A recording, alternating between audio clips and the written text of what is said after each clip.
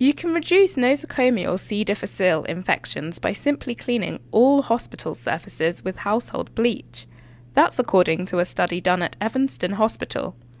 I spoke with Donna HACEK, and I first asked her what prompted an intervention at this level. We know that bleach cleaning has been effective. There's been other studies out there that have shown significant decreases in C. difficile rates when bleach is used to clean the environment.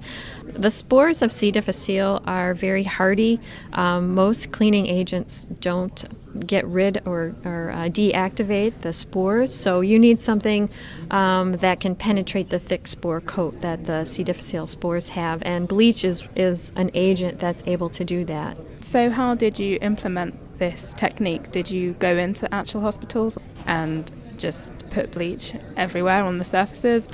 Well, we were seeing an outbreak in our hospital, so we knew that we needed to do some type of an intervention, and we knew that bleach seemed to be an effective cleaner in order to get rid of the problem. So we did actually just go ahead and implement a procedure within our own hospital in order to decrease the amount of C. difficile infections in our hospital.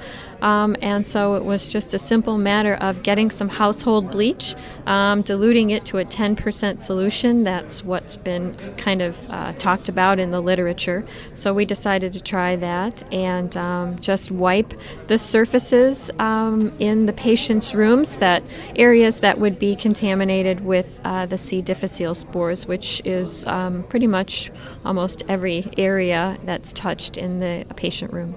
What did you find? Did you see any interesting results?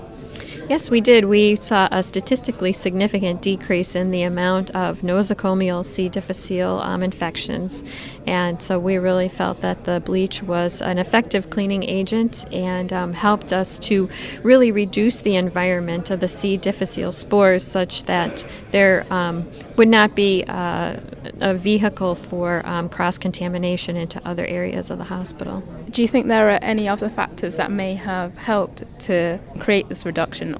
We did put a few other measures into place, although I think in our own minds we credit the bleach with probably the majority of the credit.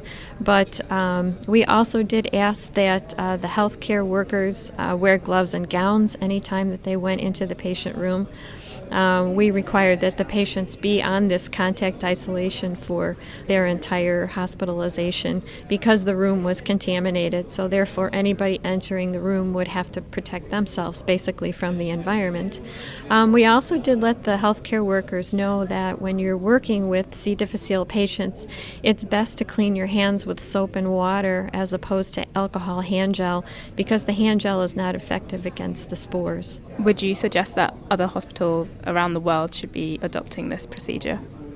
Well, it definitely seems to work, although there are some that would say that using bleach on surfaces and especially electronic equipment will be very toxic to the environment. So until other more proven methods come out, this looks like it might be the easiest, the cheapest thing that we can use right now in order to reduce these nosocomial infections with C. difficile. That was Donna HACEK of Evanston Hospital. For the Audio Journal of Medicine, I'm Nicola Solomon.